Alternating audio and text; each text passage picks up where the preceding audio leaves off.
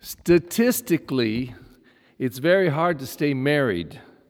1 in 2 1 in 2 marriages end in divorce. That's the statistics.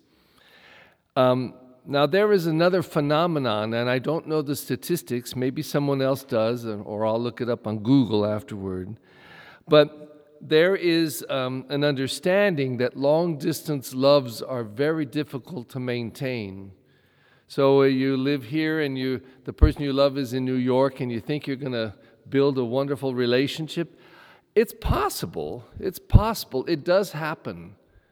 But if 1 in 2 marriages end in divorce, and most of those are people who are like physically present to each other, how much harder a long-distance love?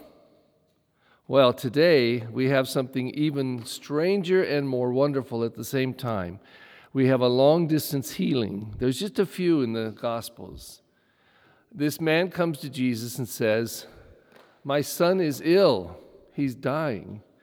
Please come and help him." And he asks him a second time, and then Jesus simply says, "Your son will live."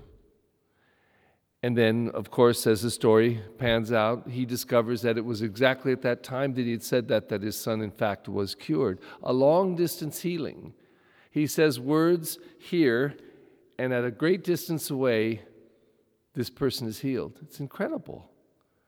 And it certainly fulfills what we heard in the first reading, that God was going to make a new heavens and a new earth. And the Messianic time was exactly that. It was a complete reversal, an upside down and inside out change of life as the Messiah, the Anointed One, would come and do the wonders that he does. But in this incredible story, we're told a couple things. First of all, John doesn't speak so much of miracles, but of signs. Signs. Signs of the kingdom, signs of the Messiah, signs of new times, signs of God making a new heaven and a new earth. And he says, you people just want signs. You don't want faith. You don't want to believe. You don't want to come to a new understanding. You want signs, because signs are fantastic. And it's no different today. People want signs. I'm telling you, in my priesthood, the number of times I have had people come and throw a fit because they saw a cross in the window, or Jesus' face on a tortilla, or an apple, and Mary appeared on an apple, and I'm thinking, what? They will line up for blocks to see Jesus appeared on a tortilla. Well, I guess he can, but you got him right here in Eucharist.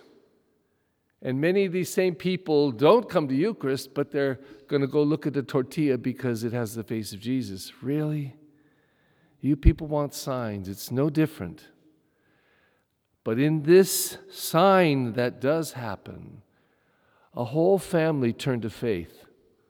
Not only did Jesus heal this boy, he healed their inner lives. And the whole family came to believe because of the sign.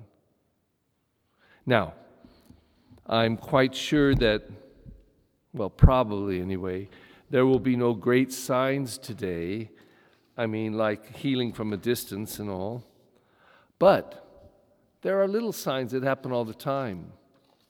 Little signs that cross our path all day long. Little human signs that happen deep within us and among us. And the question will be, will we come to deeper faith?